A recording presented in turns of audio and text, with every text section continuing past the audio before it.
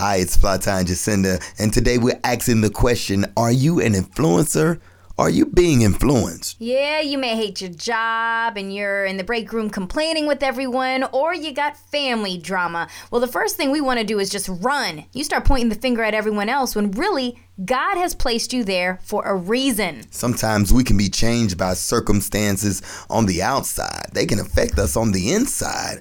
But God called us to be a peculiar people, to stand out from the rest. He called us to create change and not to be changed. The beautiful thing about this is He's already equipped you to do it. So don't run around. Don't be scared. Stand tall. Stand on the Word of God. Let the God in you stand up today. It's Flata and Jacinda, stealing away intentional time to be fed by God's Word. To find out more about stolen lunches, just log on to stolenlunches.org.